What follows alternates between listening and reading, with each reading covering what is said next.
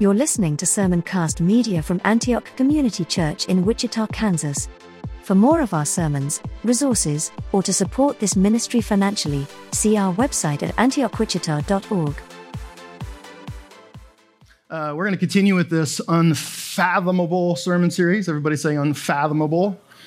It's one of my favorite words to mess up.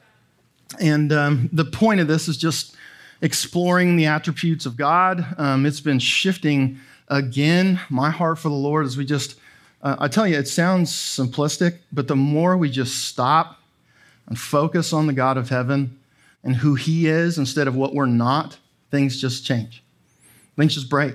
I mean, that's really the point of this whole thing, is to get our eyes off of ourselves, see Jesus for who He is, see the Lord in all of His holiness, His righteousness, His love, His grace, and then allow that to change me in a way that changes my life. That's how this works. It's not about trying. It's not about any of that stuff. It's about Him. And I'm just going to recap a little bit of this series. And here's a statement that we've said before, but just throw it up there. We make horrible gods. Does everybody understand what I'm saying? We make horrible gods. And so if you were to place yourself in God's position, and you were the sovereign one over all the earth, and you made all the decisions, what would things look like? I wouldn't be here this morning. I'm like, I get you, right? We make horrible gods. And most of us will say, well, I'm not trying to compete with God. I'm a follower of God. The problem with that statement is you could say whatever you want with your mouth, but in our lives can convey at times something different than that. What do I mean by that? Well, when we try to take the things of the I am and start to go, well, He didn't really mean that. Surely He's not that kind of God. Surely this is what He means. I mean, this is what I feel about love and compassion. Or if you don't take the Lord's sovereign advice over what He says in His word about relationships and people and our money and our lives and our children, what happens is you're not purposely saying, ha, I'm God. But what you're doing is with your reflections, you are saying, I can do this better than God. And in the end, you are competing with God. By the way, it's not a race you can win, right? You are competing with God for the final say in life. And you're not purposely trying to kick against Him, but what you're doing is you're exactly doing that. You're kicking against Him. Everybody tracking with what I'm saying? How many of you would agree we make horrible gods? Amen. Some of you are just learning that lesson right now. And so our posture is, okay, I'm not God, He's God, and that's why we're doing this whole series, is that we look into the face of Jesus, learn who He is, what His heart is, and we would live our lives in lieu of that, in the shadow of that, instead of trying to grapple with Him for what He wants. And so, as we've talked again, just to recap, the doorway for real life change for us isn't you trying harder, isn't you being better. The doorway for life change is seeing God, giving your life in devotion to knowing Him, His characteristics, His attributes. By the way, He's an unfathomable God.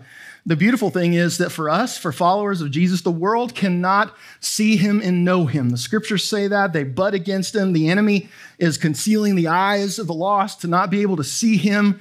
But we as believers, through the power of the Holy Spirit, we can actually know and start to learn, not the complete thing of the whole entirety of God, but we can learn Him and know Him intimately, and it changes our lives. What I'm telling you is you need a greater grasp through the Spirit of God of who God is, and then through that same Holy Spirit, a reality check on who you are and who you're not, and then transfer that over to your identity becoming I am His, not just I am me, that goes to church, and it changes your life that way. We need more Him, right? We need more Him. Everybody say more Him. Okay. So we know in places like Jeremiah 29:13, just throwing this out there again, and various other places I could have used, but you will seek me and find me when you seek me with all of your heart. And so I hear that and I go, woo! And so God can be found. Amen? We can, through His Spirit, we can know Him. We can find Him. We can get a greater revelation with Him. The problem with this is that it's one of those kind of if statements. Do we seek Him? When was the last time you literally went to your word, you prayed, went and sat under somebody's teaching about Him to know Him more and to seek His face, right? To seek His reality of who he is. And so we get to know the unfathomable God, and we have to be careful with what we know, what we've been taught, and how we feel, right? Just going to say that over and over and over again. We live in an age where people are swept up with compassion that's from God, but their compassion overruns the reality and the truths of God in Jesus' name. But then once you do it without him his way, it becomes backwards. It actually becomes wicked. And so we want to know who he is and what he has done. And so that's why we're looking at these attributes. Attributes, just to put this back up there, since it's been a few weeks, what is an attribute? Thank you. What God has revealed about himself. And so over the last few weeks, I want to ask you if you remember what we talked about. But the first one was that God is everlasting, right? He's everlasting, has no beginning, no end. The week after that, we talked about he is unchanging. What a reality check it is to have an unchanging God in the face of everything changing. And last time we were here, we talked about him being good. Everybody say good. Today, we're going to talk about one which I am twofold. I am extremely excited to talk about, and I am very humbled because I am not worthy to handle this topic like any other topic in the scriptures. But out of all the attributes of God, if I was going to put my hone on how I should prioritize things first, this one is, to me, the top one. And this one, learning this, we're going to talk about God being sovereign today. I love sovereign. If you're a reformer, I think all you have to do is say sovereign in the gospel like 60 times in a sermon, and you've checked the box and you've made it. Amen? I know it's slow and we were out for a week, but we'll get there. Okay, but we're talking about sovereignty of God. This is a big one. This one has changed my walk with Jesus almost more than any other thing that I've come to understand about him, along with his love, because all the love and the grace and the mercy are all combined in this place first, the sovereignty of God. And so you hear that phrase, what does sovereignty mean? Got some definitions. I even went to Webster's because it's just like reading scripture, right? Webster says supreme power. It describes freedom from an external control or other controlling influences, okay? Easton's Bible Dictionary says God's absolute right to do all things according to his own good and pleasure. My homie A.W. Pink has this kind of like this sentence that he goes with. The sovereignty of God may be defined as the exercise of his supremacy. And so, by the way, is anything above him? No. Being infinitely elevated above the highest creature, he is the Most High, Lord of heaven and earth, subject to none, influenced by none, absolutely independent. God does as he pleases, only as he pleases, always as he pleases. None can thwart him. None can hinder him. So when we think about that today, in the reality of what we say versus what we believe, God is sovereign. He is supreme over all things. God is in the middle of all things. God is the creator of all creation. He has every day of our lives numbered. He is over everything, and I mean everything. Now, there's modern movements of theology where, God is growing into his supremacy and his sovereignty, and what we call that in the Bible study world, that's just stupid.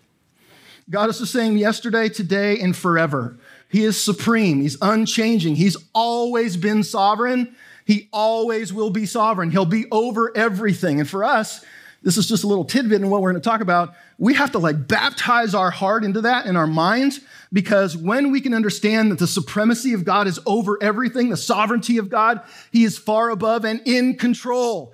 Name one thing on the face of the earth that is out of control for God today. The answer is whatever comes out of your mouth doesn't matter. The only answer biblically is nothing. Nothing is out of control. Even the broken things. And we're going to talk about that. But once we learn that, it does things. It increases my faith. It increases my heart.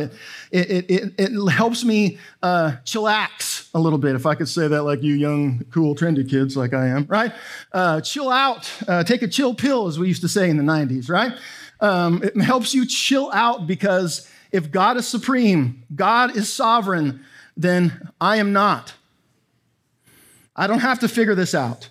I don't have to make all the right decisions and choices. My place rolls within his sovereignty. And that's really what we're going to talk about today. And so today we're going to just walk through what it is to live under the sovereignty of God. And I promise you, if this is not a subject that you have allowed to penetrate your heart, it will change your life. Now, the thing about the sovereignty of God is it is probably one of the most important doctrines, again, if I could talk about it, but it's also one of the most contested doctrines because some people in humanity, especially in the world, cannot fathom a being, a God who is in control of all things as they look all over the earth and see brokenness. Isn't that people's biggest beef? Well, if God's so good, the answer is actually so simple in those places. But if you're not under the influence, I will say, of the Holy Spirit and get the revelation of what God is doing and who he is in his sovereignty, you'll never be able to have peace with whatever answer you get in that place. Amen? So we're just going to talk biblically. We're just going to go through some points of what the scriptures say about God's sovereignty, and then we're going to talk about some interesting things at the end. You ready? Yeah. I can't move on till my yeah meter. Maria, you got to say yeah. Yeah. Oh, yeah. All right. We're a call and response church. This isn't caskets to funeral adjourners. Okay. So here's the first thing the scriptures say, and none of these are really in order, but just some things that I found just on my heart. Number one, God is free to do all he wills, anything and everything. There are no confines on him. Look at the scriptures, Isaiah 46:10. Declaring the end from the beginning and from ancient times things not yet done, saying, my counsel shall stand and I will accomplish all my purpose. Notice he doesn't say if everything goes right, if I play this right. He just says, I'm going to accomplish all my purpose. Daniel 4:35, all the inhabitants of the earth are accounted as nothing, and he does according to his will among the host of heaven and among the inhabitants of the earth. None can stay his hand or say to him, what have you done? Now, it doesn't mean that people don't. It just means the validity of that, where, God, how dare you? Like, you don't understand. He can do whatever he wants. And then the next one, as we walk forward, we're just going to roll through some of these. God is able to do whatever he wants. Not only is he free to do whatever he wants, God is able. There's no shortcoming in doing what he wants. He wants to take out a nation. He can do that. He wants to build quasars, right? Stars, moonbeams, whatever you people are into these days. God can do it in a second. He did it. When you think about the cosmos and how God created all things, imagine in a day creating the heavens and the earths, right? Like he can, and he is able to do those things. Jesus' words, 19:26 in Matthew, Jesus looked at them and said, what man, with man this is impossible, but with God's all things, with God, woo! Almost went plural in my deity there, sorry. With God, all things are possible. What is impossible with God? Yeah, that's not just a saying for your coffee cup. There's nothing that God can't do. Job 42:2, by the way, Job should just, I encourage all like Word of Faith and people and it's just to go and study the book of Job and just see the reality of what Job was doing, what kind of man he was, where the enemy was, where God was, what God allowed to happen, how God worked through the process, how God redeemed him, and tell me you can hold on to your everything's Gucci all the time, and that means God is good. I'm so sorry. Anyway, Job 42:2 says, I know that you can do all things, and that no purpose of yours can be thwarted. Here's another one I just want you to have in your heart. God cannot be defeated or outdone. 1 Samuel 2:10, the adversaries of the Lord shall be broken to pieces. Against them he will thunder in heaven. The Lord will judge the ends of the earth. He will give strength to his king and exalt the horn of his anointed. Ecclesiastes 7:13, consider the work of God. Who can make straight what he has made crooked? Nobody can undone something God has done. Now listen to me, not even you. You cannot undo something God has done. Well, I screwed this up and I did this. There's a sovereign level of things that you can't touch. Now, you can mess things up for you, but his sovereignty is even in the middle of that. Amen. You are not thwarting his plans. Let me just tell you that. God's not like, oh, no. Oh, Noah did this thing. We should have taken a left at Albuquerque. Now we're going to have to change the whole plan, right? He's just sovereign. How many of you are old enough to understand what that means? Bugs Bunny? Okay, so sorry. That's that Canadian air got to me while I was gone, right? Hey, listen, no oppressive governments, no individual that hates his church. I don't care if 25 Christian artists like completely walk away from their faith and find that they have some deeper revelation that God's not real. Garbage. You cannot deconstruct the King of Heaven. Just your understanding. He can't be thwarted. Amen? By the way, this is why we live by truths like, if God is for us, who can be against us? Like, you should take that into your heart and say, oh, wait, nobody, no government, no person, no man, nor woman, no Satanist, no angry Baptist, whatever it is, no one can thwart the plans of God. I love Baptists, by the way. Here's another one. He's a sovereign king. Everybody say sovereign king. Yeah, he reigns, right? Like Jeremiah. So the sovereignty of a king and his reign is based over all the things and people he controls, right? That's in his thing. So we have a new king for the first time in our generation. None of us are old enough to ever remember what it was like not to have a queen, right? Like we don't, right? We're the angry Americans that beat them up. But you know what I'm saying? There's a new king. His reign only encompasses the areas upon what he has been given, what he has taken, that he rules. And so when we talk about God and we talk about God's kingship, he is a sovereign king over everything. Jeremiah 10:7 said, who would not fear you, O King of the nations? For this is your due. For among all the wise ones of the nations and in all their kingdoms, there is none like you. Revelation 19:6. Then I heard what seemed to be the voice of a great multitude. This is in that heavenly just picture in Revelation, like the roar of many waters and like the sound of mighty peals of thunder, crying out, Hallelujah! For the Lord our God, the Almighty, reigns. He is Lord of heaven and earth. Listen, there has never been a king or a leader in this world, and to our understanding, that even comes close to him and what he's sovereign over. Listen, Hitler, responsible for like 6 million Jews dying and more, right? Where's Hitler today? He's nothing, right? He's nothing. He's in a history book. He caused lots of pain and broken dominion of things of earth. But listen, you could go through every leader ever that existed on the face of the earth and kings that were wicked.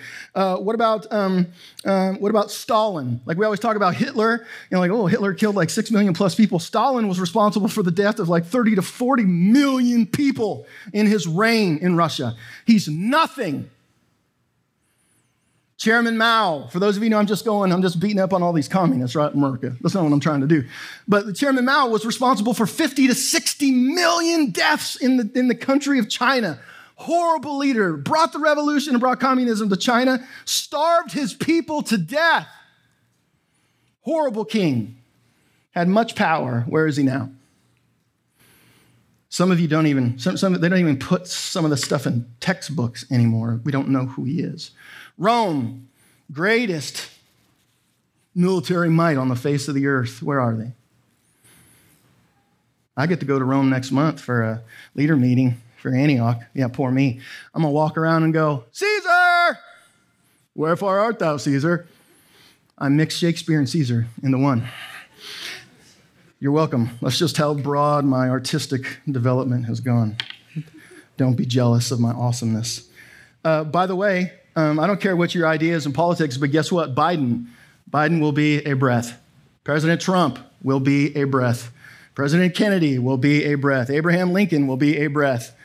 Leaders in Venezuela and all over the world, wicked leaders, Putin will be a breath of nothing. He will be gone because none of them in their sovereignty even come close to the God of heaven. He's over them. God never looked down and went, uh-oh, what am I going to do with that bad guy, right? And by the way, they all get what they deserve. Amen? Daniel 2:21, he changes times and seasons. Listen, He removes kings and sets up kings. He gives wisdom to the wise and knowledge to those who have understanding. By the way, for those of us who have been guilty over the last few years of getting way too political and way too worked up with who was in the White House or not, you need to go back and just study and process over the sovereignty of God. I know it's important that we vote our convictions, all of those things, but do you think for a minute God of heaven was sitting there on election night going, uh-oh, somebody stole the election? No, it didn't happen that way. God knew. And by the way, God appoints leaders. Does that just mean that God appoints good leaders? No. There's no one in power today on the face of the earth that's not there because God allowed them to be there. And then you have to start going, oh, that kind of shakes up my paradigm a little bit. And we're going to talk about that. He's sovereign over all of creation. Revelation 4:11 says, worthy are you, our Lord and God, to receive glory and honor and power, for you created all things, and by your will they existed and were created. He's sovereign over human life. Luke 1:51 through 53, in a sustaining way. He has shown strength of his arm. He has scattered the proud in their thoughts of their hearts. He has brought down the mighty from their thrones and exalted those of humble estate. He has filled the hungry with good things, and the rich he has sent away. He's sovereign over creation. Listen, Psalms 139. For you formed my inward parts. You knitted me together in my mother's womb. I praise you, for I'm fearfully and wonderfully made. Wonderful are your works. My soul knows it very well. That's a common verse, right? But listen, who in here has outed themselves already that they're pregnant? Like, who's literally pregnant right at the moment? Some of you, maybe you're going to say, nobody knows. Josh is pregnant. Amen. Oh, so Chloe, don't tell anybody, is pregnant. So let's, woo! Not only is that an amazing miracle and why we value life, but literally right now, wherever Chloe is, the sovereign God of heaven is knitting together in her womb this life. All the days of this little one's life are in his books. Now, he's so sovereign, even in the womb, he is working 100 years of whatever his will is for this little one. Amen? Yeah. I was trying to see if I can out anybody that's pregnant. Some of you that shouldn't be pregnant, don't start with me today. All right? Okay. All right. Praise God. He's sovereign over this. Here's another thing that we need to get in. He's sovereign over the minute. That doesn't say minute. I looked it up like 12 times. Minute details of life. Surely, does everybody know how to spell that word? That's how you spell it, right? Amen. Okay. I spelled it wrong the first time, and I thought y'all would laugh at me. But he's sovereign over them. Here's what I hear a lot. Well, God's so big, and God just does his thing, and, who am I? God doesn't know me. He doesn't see me. That is just absolutely garbage, right? Like, the Lord is over the little and big things. He's sovereign over all. He's sovereign over the dust mites that are in the carpet, right? Like, he created them, not that there are any, right? He's sovereign over people, but he's sovereign over all of his creation. And so Matthew 10:29 through 30 says, are not 2 sparrows sold for a penny? Listen, and not one of them will fall to the ground apart from your Father. But even the hairs of your head are all numbered. Listen, he's big sovereign because he's sovereign over everything. He's sovereign over the moon and the stars. He's sovereign over the nations, and he's sovereign over the hairs of your head. There's no topic that he's not intimately involved in and sovereign over. Amen? By the way, that should give you great security. Some of you have had feeling for your whole life, fighting significance, or got daddy love issues or mama love issues. I'm telling you right now, the sovereign God of heaven not only created you, knitted you in sovereignty in your mama's womb, but he knows every hair on your head. He knows every day of your life. He loves you with a sovereign love that we cannot even begin to understand. It should give you value if you're his. Amen? Here's another fun one. Only about 27 more. Don't worry about it. He is sovereign over the salvation of every single person. We about to throw down. Ephesians 1:14, 4 through 11, excuse me. even as he chose us in him before the foundation of the world, that we should be holy and blameless before him.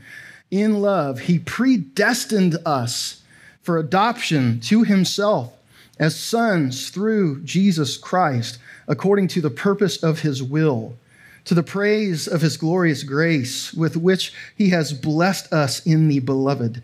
In him we have redemption through his blood, the forgiveness of our trespasses, according to the riches of his grace, which he lavished on us in all wisdom and insight, making known to us the mystery of his will, according to his purpose, which he set forth in Christ as a plan for the fullness of time, to unite all things in him, things in heaven and on earth. Listen, in him we have obtained an inheritance, having been predestined according to the purpose of him who works all things according to the counsel of his will. Now listen, if you are saved, if you belong to the Lord, guess who made that decision? Him and him alone. Now, this is where we get into a theology debate, and then there's like two areas of focus, right? One, if you're a Reformed theology, like Jesus, right? If you have I'm just joking, if you have a Reformed theology, just kidding, Reformed theology, kinda. Reformed theology over here says, essentially, I'm going to dumb this down just because it's how my brain works. Reformed theology says we're all predestined. There are people that will be with the Lord, and there will be people that will not be with the Lord, and he chose that. We just read it. It's over and over again. We get that, right? And then there's another train of thought, which is called, I'm asking, Arminianism. I knew the answer, Randy. Arminians say everybody is lost, but everybody has the opportunity and to come to know Jesus. And then there's this whole long-term range of can you lose your salvation versus no, you can't lose your salvation. And I'm just going to tell you, this is what it comes down to. Whether, by the way, you have free reign. This is how I love to deal with predestination, or if not, if you're on either side of the coin. I think they all should pan out either way in your life, whether all the same. If you love Jesus, if you believe everybody's predestined, you live your life and share the gospel to go find the ones that he has predestined. And if you believe scripturally that everybody has an opportunity and it's all just a opportunity for God to work in the hearts of every single person on the face of the earth, it doesn't change. You live the same way. Right? I'm not going to separate myself because of that theology with other people. If you don't believe that everybody's predestined, I don't know, read your Bible again. Okay. Right? If you believe that you can lose your salvation, okay, read the Bible. But here's the deal. It's all about Jesus. We love people the same. We do things the same. It shouldn't change us. Matter of fact, if anybody in those two groupings, our tribe, the Reformed, tend to look at the sovereignty of God and use it for an example of an opportunity to be lazy. Well, I don't really have to do anything if God's sovereign over all things. That is not the heart and will of God. Amen? Send all your emails to Pastor Randy, rwilliams@antiochwichita.org. Amen. We're going to talk about more of this. Listen, here's another one. He is sovereign over our suffering. Let's say this with me. He's sovereign over my suffering. What does that mean? Some of us need to get this because in seasons of brokenness, we feel abandoned by God, when you have to know literally that you can't be abandoned by God. Like God is sovereign in our suffering, and he does something. Philippians 1:29, for it has been granted to you that for the sake of Christ, you should not only believe in him, but also suffer for his sake.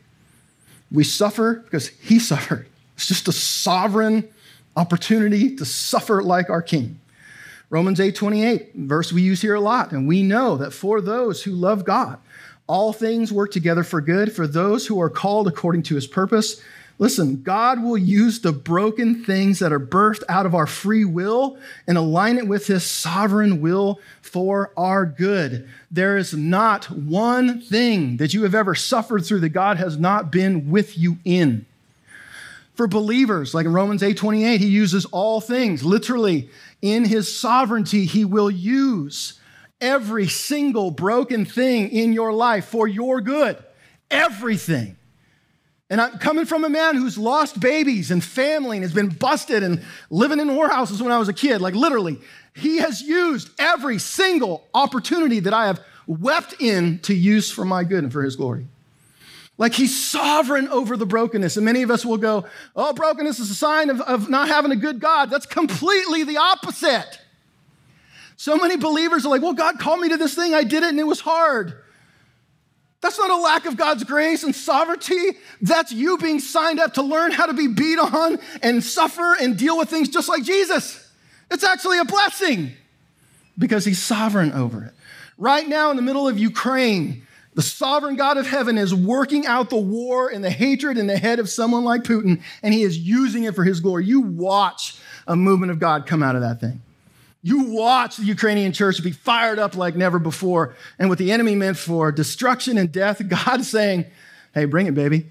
And by the way, he can't even do it. We'll talk about this in a minute. He can't even do it without God's permission. Amen? Next one. He is, for a reason, I'm so smart. Satan is under the sovereignty of God. Please go read and study Job. Just go read and study Job with an open heart and an open mind and just see, like, we are so fearful of the devil. Oh, the devil made me punch my mama in the mouth. And I don't know, whatever that is. John 12:31, now the judgment of this world, now will the ruler of this world be cast out. Satan loses. Satan's losing right now, right? And if you look at the book of Job and you walk through the book of Job, it blows my mind because what's happening? God's just chilling like God chills, right? I don't know what that looks like.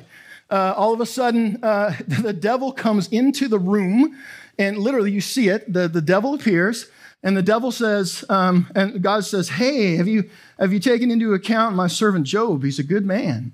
Man, he's a faithful man. And the devil says what?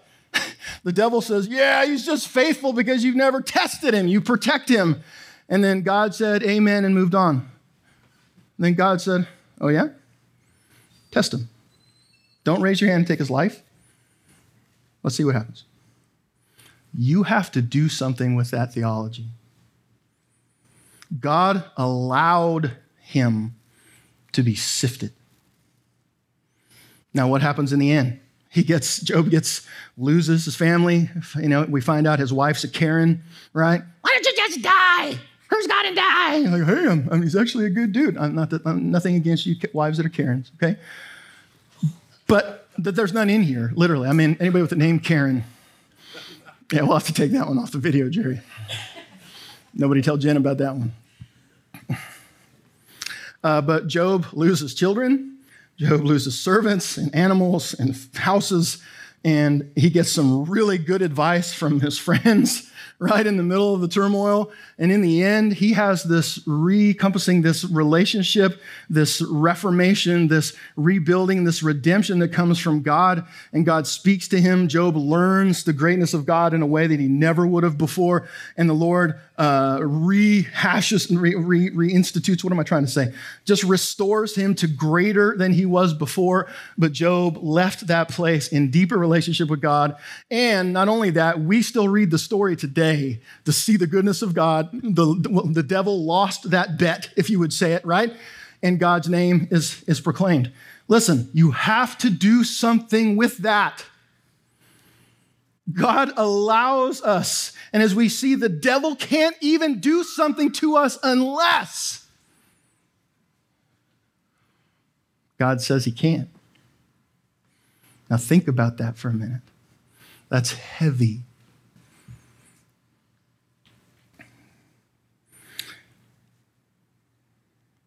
This is where we get into the struggle with sovereignty in this topic, because we have a Sunday school edition of the Lord, and you have to know that the Lord is operating on such a different level than us, that what we see is finite and broken and holistically drowning, the Lord does not. You understand what I'm saying? And so we're going to walk through a little bit about what to do with those kind of things. And so the first one is, here's where we start to struggle. This is where humanity starts to struggle with sovereignty. Number one is free will, right? And so what is free will? Yeah, I used to know free will. There's that guy down on the corner, right? No, that was the whale, right? No, Free Willy. That was something. It's a bad week. Woo! What is free will? Say it louder. The ability to choose for yourself, okay? And so have you ever thought about for a minute, and this is a big wrestle, again, theologically, I just think it's pretty simple for us, though, is there is the sovereignty of God. He's over and controls all things, and then there's our free will. Do we have free will? Or are we puppets? We have free will. Okay, all right, that's good. I'll call you on that. Okay, so listen, free will is an area of contention, but let me see, there is a tension in our understanding, but there's really no conflict. A.W. Tozer paints the story of like free will and sovereignty like this. Tozer, by the way, a man named after my dog. We have a dog named Tozer, okay? But Tozer says, imagine, this is how you talk about the sovereignty of God. Imagine that you catch a boat in New York, we'll say it's the Queen Mary, and on that boat, you take the boat from New York to London or somewhere there close by the water in England, okay? So you're on this boat. In the middle of the boat, you have your choice of what you're going to do. So you can go go suntan, right? You can go stuff your face on the 7 buffets a day, right? You have will to roam the deck of the boat and do the things that your heart desires and do. But here's the other thing is you can't stop the sovereign destination of where the boat is going. You see what I'm saying? Like the boat is moving, the boat has a destination. You don't have any control over that, but you control what you are doing with yourself in the midst of the boat. Is that registering with anybody? So this is what I'm saying. Free will exists within the confines of the sovereignty of God. Let me talk about this. There's the borders, if you will, of the sovereignty of God. There are things that aren't changing, and in the middle of it, there is this amazing, mind-blowing opportunity. Why would God give us free will? I don't understand. Like sometimes I'm like, God, just make me do it, right? That's how I become really faithful, and I'm a really great workout guy. I'm like Matt Magnuson in my abilities to work out and eat right when God makes me. Amen? Like sometimes I look at humanity, I'm like, God, just make us. In the end, the problem is sovereignty does not signify that he is a puppet master. God's not a puppet master. Why? Because we can't glorify, I just wrote this down. You can't be glorified and loved by robots and puppets. Do you understand what I'm saying? God gave Adam and Eve free will in the garden. God gave you and me free will in the midst of this because our response to God is love language, right? God doesn't force anybody to do the right thing, to choose the right things to come out of your mouth. He doesn't force us. Why? Because when we respond his way, it is a reaction of love and glorification to the God of heaven versus us just being a puppet. Real people who follow Jesus and honor and glorify him with their mouths and their words, that's love language. That is obedience that equals love. Free will isn't about outcomes. It's about love and glorification in the kingdom. So what do I mean? So free will is about love. When we obey and walk in obedience, we are loving God back. A love response. You understand? When you say no to the things of the world and you say yes, you're not forced. It's your own free will in the midst of the sovereignty of God. Guess what? That's a love reaction to the King of Heaven. When we obey, we are showing love to the God of heaven. We don't obey to get his love. We do it because we got it. His love is sovereign. God's love is sovereign. You can't change his love. You can't stop his love, but you can. You have the free will of how you respond to it. Do you understand? You're not a puppet. God has created this system so we would respond in worship and love to him. The next part is, when I talk about love, the next one is glorification. If you look at the scriptures, we weren't created to just have fellowship with God because God was bored and lonely. We were created to glorify him. How can anything glorify something it was programmed to do? That's just robotic. God doesn't force you to glorify him. He doesn't force you to worship. He doesn't force you to love people like he wants you to love people. We glorify him when we choose to do it in our free will because the sovereign heart of God has given us the power to do that. It's worship. Everybody understand what I'm saying? and kingdom come. Listen, loving one another is free will, but it brings kingdom come when you do. God doesn't force us to be the correct, proper church. God knows. I wish he would have a few times. Help us make sure nobody falls under the cracks and make sure nobody's going without. But when we engage that as a church and we look at one another and we cover each other's deficits and the brokenness, he doesn't force us to, but it brings kingdom come to the house when we do it of our own free will. You understand what I'm saying? He doesn't force you to love your spouse. Can you imagine that? You only love me because you have to. Well, Jen, I've had that conversation a bunch of times. Amen? Some of you are laughing, looking at your spouse. That's great. Not the correct response to say to your spouse, usually. Listen, you glorify God when you love your spouse. You love your children. By the way, do you love your children because they're your children or because of who they are? Well, I gotta love you. You came out of the birthing canal of your mama. Right? People will say that. I'm a parent, so I have to love. Imagine what kind of love statement that is to your child. I love you because I have to. I love you because you got put in my care. And some of us might have heard that. That is not the father heart of God.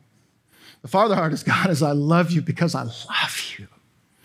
Because you're mine and because I love your attributes. I love the things about you. Like I love you. We talk about salvation, just some of these things. I believe salvation is absolutely a sovereign topic. How I respond is my free will. Days I have on earth, the scripture says every one of my days on earth are counted for. They're in his book. That is sovereign. The second part is what do I do with them? Free will. Spiritual gifts. When we read the scriptures, who gives spiritual gifts? The Lord, the Holy Spirit decides who and what we get, right? We all get one, but listen, what I do with them is free will. I can pursue the gifts like Paul said. He demands and commands that we pursue all the gifts, or I cannot. It's free will.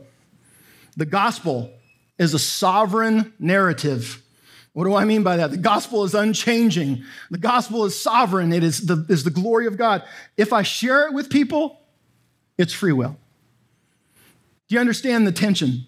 We are in the midst of the sovereignty of God, the big Queen Mary, and maybe that's a horrible, horrible personification of that, and you just go talk to Tozer. But the point is, we exist in the sovereign route of God and his kingdom, but he gives us opportunities to love him, glorify him, and bring kingdom come in the middle of it. Look at all through the scriptures. Was Moses responsible for moving and freeing God's people out of Egypt? Was he or was he not? No. The sovereign God of heaven chose him. Moses had an opportunity to respond. Do you ever think that if Moses, and I can just look in hindsight and judge him because I can, but Moses, when he's having that conversation with God, when he's like, me don't speak well, right? Like he's afraid and he's like, me don't do good. If we would understand sovereignty, if Moses would have been baptized in it just like we are, God is calling you, he was never called to do that thing. That freedom for his people was an only God thing. Moses' response, that's why he's in the hall of faith. We see in Hebrews 11, he did it through faith. He responded in his free will. Noah. Was Noah's job to save everybody on the face of the earth that was good? Or was Noah? Or was Noah's job to simply build a boat? Who rescued those handful of people, God or Noah? God.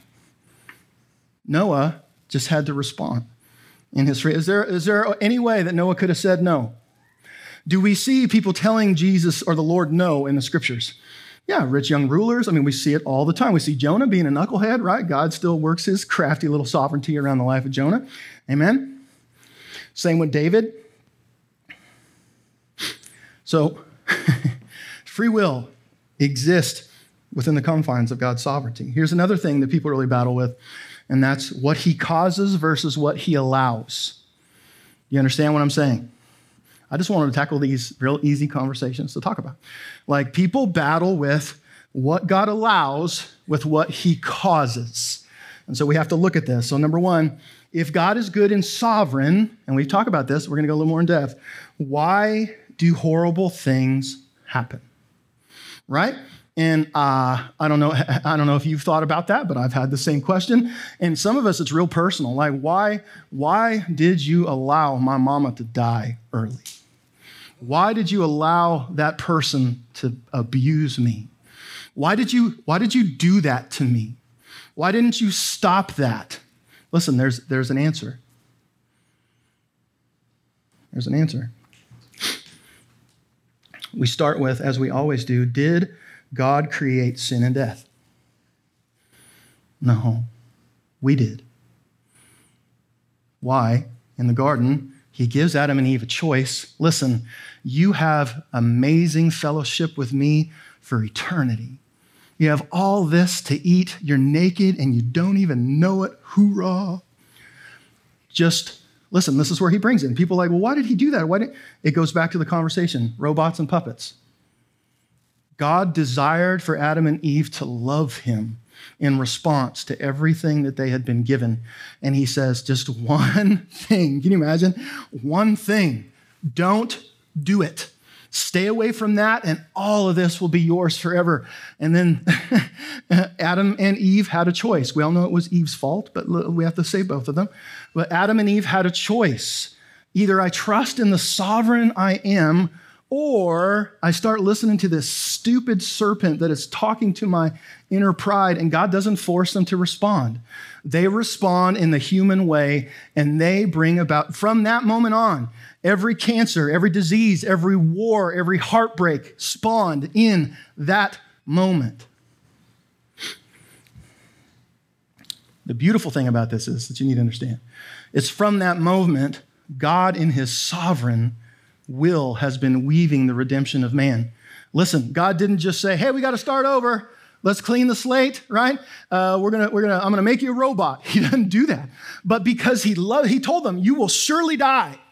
And Adam and Eve surely died, right? But it wasn't an eternal thing. God was weaving this thing out of his people because he loved them. He didn't stop the brokenness from happening. He entered into redemption. Why? Because he's pure justice.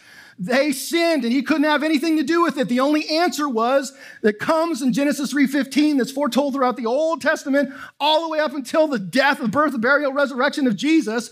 He's the only freedom. The brokenness hasn't stopped because we're living in the consequences of the choices of men. The goodness of God is that he is in the middle of it, bringing redemption and weaving glory in every single situation. I'll say amen to that. An enormous truth that we have to get our head around, especially those of us with deep hurt, is God in his redeeming sovereign self is working on a level and on a plane that we do not understand. God's point and cause, if I could just say so, is the glorification of his name and the redemption of his creation. And so when God does that, it is in an eternal sense. It's not, you and I look at momentary things. This is my life, this is my marriage, this is my children, this is my school, all of those kind of things. We see things that are right in front of our nose. The Lord is working eternal purposes all over the face of the earth. And listen, there are things that have to happen in our daily lives that matter in the eternal glorification of God that must happen to break the things of our humanity. Like some things only happen in the midst of brokenness. That's not the lack of sovereignty of God over a situation. That's God orchestrating your life and glory for his purposes and your good. Amen? What do I mean? Think about Jonah. Can we talk about Jonah? Jonah was a prophet. Hey, VeggieTales people. Listen, Jonah was a good man. Jonah was one of the Lord's dudes. He was a pretty mighty guy. God says, hey, go to Nineveh and tell them to repent. Jonah says, yes, Lord. Jonah says, Listen, this is where you have to start reading between the fullness of the scriptures. Listen, he got on a boat, and what happened on the boat? What's the first thing that happened before the fish? A storm came. The scriptures doesn't say a storm was there and God happened to use it. It says God brought the storm. God brought the storm. Right after that, Jonah repents and everything gets better. No, he doesn't. A big fish comes, and what happens? Yeah, Moby Dick wasn't just swimming around and God's like, oh, look, I'll use Moby Dick. That fish was created for one purpose. That purpose was God sent the fish, the whale, whatever you call it, to consume Jonah in his belly. God allowed it. God sent it. Then what happens? He gets spit out, right? And then Jonah, with a big free heart, goes to Nineveh, and he's like, hey, I love you guys, repent or else. Jonah walks in there like a snot. Hey, God says you better repent or else you're all going to die. That's my summation. And what happens? They repent. They repent. They don't even know him. They just repent. And all of a sudden, what does Jonah do? Jonah goes to sit on a hill and hopefully watch them burn. And what does God do? God literally, you see this? Read the story. God grows a tree up in a day to give him shade. Oh, that's sweet. And that night, he puts a worm with the tree that eats it and devours it, so he loses the shade. Why? What Jonah saw for, ships, seas, whale guts, God was weaving a bigger narrative than Jonah could see. God was running after the fullness of the heart of Jonah. And Jonah had to go through, and we don't even know how he responds after this, right? Exodus. What does the Lord say to Moses or say to Pharaoh? What does he do? The Lord hardened Pharaoh's heart. Why? God's building a bigger narrative, right? If we go through, I want you to listen to this. This is lengthy, and I thought about not putting, but I want you to hear this. By the way, Romans 9 has rocked my world since I became a believer. Well, listen. What shall we say then? Is there injustice on God's part? By no means. For he says to Moses, I will have mercy on whom I have mercy, and I will have compassion on whom I have compassion. So then it depends not on human will or exertion, but on God, who has mercy. For the scripture says to Pharaoh, for this very purpose I have raised you up. Listen, for this very purpose I have raised you up, that I might show my power in you, and that my name might be proclaimed in all the earth. So then he has mercy on whoever he wills, and he hardens whoever he wills. Listen, verse 19. So you will say to me then, why does he still find fault? For who can resist his will? But who are you, O man, to answer back to God? Will what is molded say to its molder, why have you made me like this? Has the potter no right over the clay to make out the same lump, one vessel for honorable use and another for dishonorable use? What if God, desiring to show his wrath and to make known his power, has endured with much patient vessels of wrath prepared for destruction, in order to make known the riches of his glory for vessels of mercy, which he has prepared beforehand for glory, even us whom he has called, not from the Jews only, but also from the Gentiles, as indeed he says in Hosea, those who were not my people, I will call my people, and her who was not beloved, I will call beloved. And in the very place where it was said to them, you are not my people, there they will be called the sons of the living God. Do you get the fullness of what's going on here? Like, you have to understand, God hardened Pharaoh's heart. Why? Because God was weaving a bigger narrative. When the people of God were let go, it was because of God's glorious power in hands and riches. It wasn't to be Smitey Smiterton because he's a jerk. But does God place people throughout the ages that he uses? What will you say about Judas? What do we say? Like, you have to come to reality of the fullness of these things that God says, I'm going to place whoever and whatever and wherever I can for the glorification of my name to show the living grace, the power of Jesus in the kingdom. By the way, I thought about this the other day.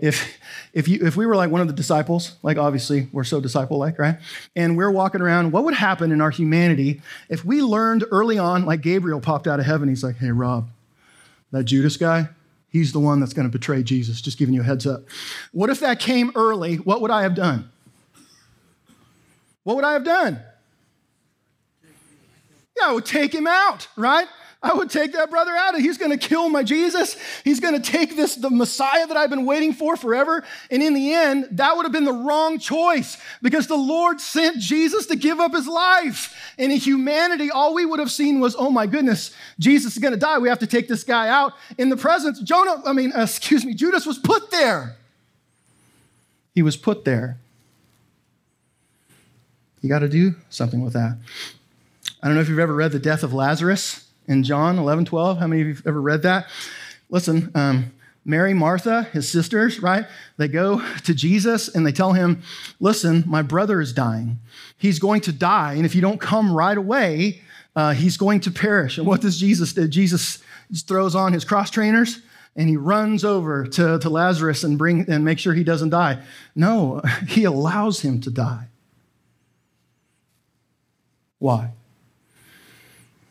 John 11, 1-4. Now a certain man was ill, Lazarus of Bethany, the village of Mary and her sister Martha.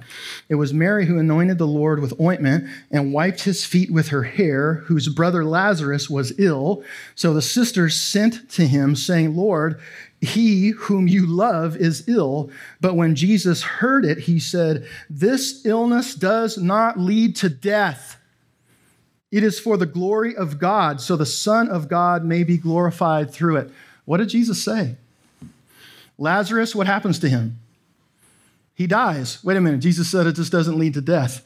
Maybe Jesus was wrong. What happens? Jesus goes, Jesus weeps at the tomb, and what does he say? Lazarus, come out of that grave. Why? He just said it. It doesn't lead to death.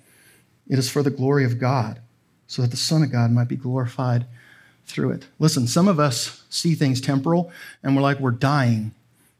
And the Lord is like, This isn't about death. This is about the glorification of my name. This doesn't mean death. This means life. And by the way, if we're talking about cancers, we're talking about literal bodily things, guess what? What happens when you die? You live. Right? The story in the meantime, that God is moving and narrating in the midst of it and using our free will is the glorification of his name and for his kingdom and for his glory and for love. Amen? So let me ask you this. Does he allow broken things and people to come into our lives?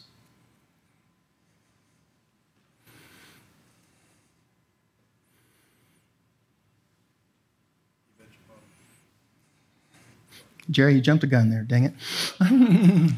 You bet your bottom. Think about that for a minute. Gosh, this is so heavy. Just our same old story, Jen and I. How did we come to know and love Jesus? We lost a baby. God blessed life in the womb of my beautiful wife. Death came because of the fall, because of the brokenness of man, and the Lord didn't stop it. He allowed that first baby we had in her belly to perish. Why? Because he was writing a bigger narrative. That heart that he had for us as he was pursuing us, and he allowed us to go through this horrible thing because he was writing something bigger. Listen, you are sitting here today because of what God did in the womb of my wife and did not do. That is hard to get your mind around, but when you understand that there have been circumstances and people and things in your life that you've had to go through and you are angry with God for allowing it to happen. By the way, God doesn't delight when brokenness happens to his children. He hates it. The scriptures are clear. He hears the cries of his children. He will have vengeance and he will have justice. We just don't get to dictate the time frame in the road. Right? The sovereign God is moving in every broken situation. Abuse. talk about that. I know there are many people in this room who have been physically abused, sexually abused, spiritually abused. It was never God's created intention for you to be treated like that. Never.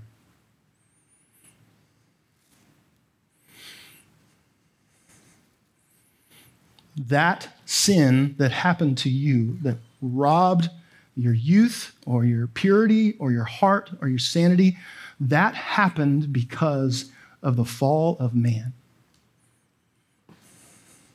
And God, who was operating, and I don't understand it, I don't get to understand it, but God is operating on a long distance, eternal life glorification system that I can't see.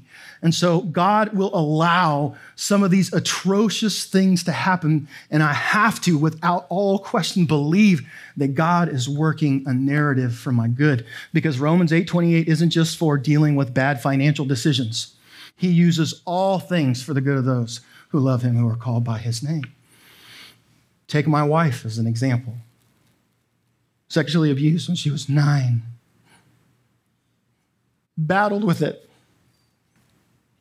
Her entire life of Father, heart of God, and intimacy with the Lord. But God has used that brokenness and pain in such sovereign ways to redeem her, to make her humble, to make her someone who can minister to other women who have gone through the same thing, and to heal her heart, even in forgiveness. She knows forgiveness now like she never could have learned before. It was an atrocious event, but you know what? It happened because of the fall. God allowed it for the greater good because he's redeeming redemption. There will be justice against the people who hurt you. Believe me, they will have to answer for what they've done.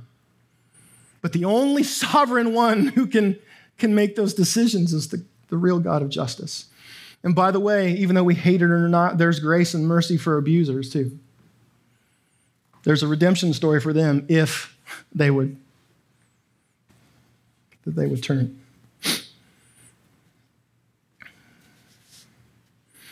Yes, sometimes he allows it, but he will always redeem it.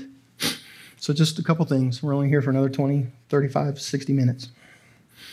What is our responses to the sovereignty of God? I put some negative responses to the sovereignty of God.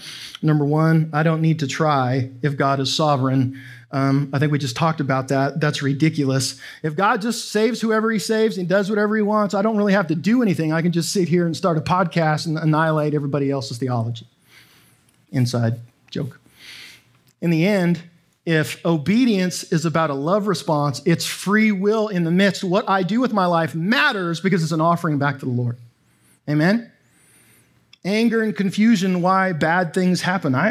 Sometimes there are such broken things that happen where you have this particular conversation with somebody and they won't hear. But listen, I'm telling you, this is the answer. This is the answer to the why. He doesn't cause it, but he always redeems it. And the brokenness comes from the brokenness of man and our sin. Amen? Here's some correct responses. Pursuit. We need to deeply pursue the sovereign will of God with a humble understanding. Worship. If you don't think for a minute, listen, worship is not a robot response. Worship shouldn't come from because your worship leader said, hey, worship, everybody stand and lift your arms up, right? Which I like doing that. My wife gets mad at me when I yell at the church. I don't do it as much, but I used to be like, come on, church, let's worship. My wife would be like, mm-mm. But in the end, worship is a response to the sovereignty of God. You have free will to sit there and not set your eyes on heaven and worship God for what he's worth. You have the choice. He won't make you do that. But under his sovereignty, how could you not? How could you not worship him? He's so good, and your worship is a love response to his sovereignty. Hope and peace. No matter what the news says this week, guess what? The Lord's in control. No matter who's on the throne on the earth or who's in the White House, who's in the Kremlin, it doesn't matter. The Lord is sovereign. Oh my gosh, what happens to us if there's a civil war in America over all these issues? God's sovereign. We're gonna make it, and we're gonna do whatever he wants us to do in the middle of that. Amen? It should increase your faith. By the way, sovereignty for me, this is just a little side thing. The sovereignty of God, and when it increases my faith, when people want to get in an argument over Bible inerrancy and accuracy, I just always like, do you think for a minute, if God is this sovereign, people are like, well, the Bible was screwed up by all these guys between then and now, and they put their own 2 cents into it. And we have modern day translations, which I can name, which I agree with some of that. But overall, I'm not saying anything. But listen, do you not think the sovereign God of heaven, who knows the hairs on your head and created quasars and was with Jonah, do you not think that God is able and willing to keep his word pure and accurate? What you're saying is, well, man just messed up what God wanted to communicate. It's not possible. The word is inerrant and true. And the sovereignty thing, you want to argue about dinosaurs? Well, in the Old Testament, there's the Leviathan, and I'm sure there was. You want to argue about how old the earth is? Are you a young earth and a new earth thing? I said, I don't care. I'm a heaven guy. The earth, I just want to be with Jesus. That doesn't shape my faith. The sovereign God of heaven has an answer to how old the earth is, and in the end, it doesn't affect me. I'll go fight Ken Ham. No, I won't fight Ken Ham. I won't fight Ken Ham. What I'm saying is, people want to get off on these little sidebar issues.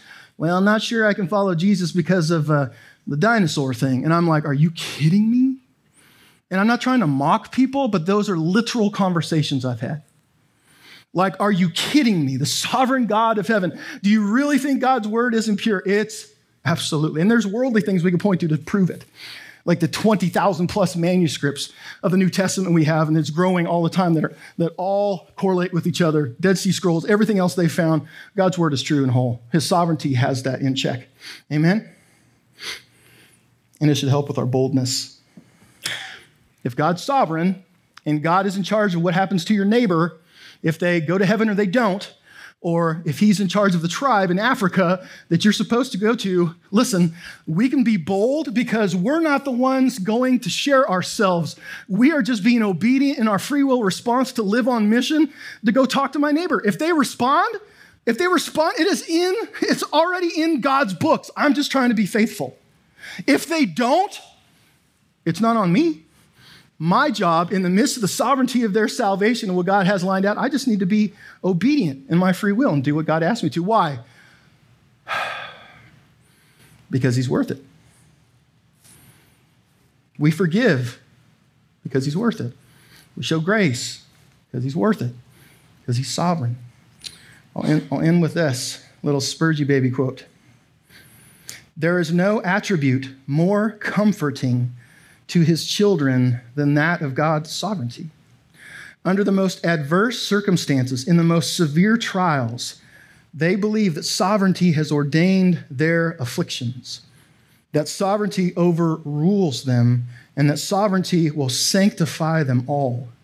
There is nothing for which the children ought more earnestly to contend than the doctrine of their master over all creation. The kingship of God over all the works of his own hands, the throne of God and his right to sit upon that throne.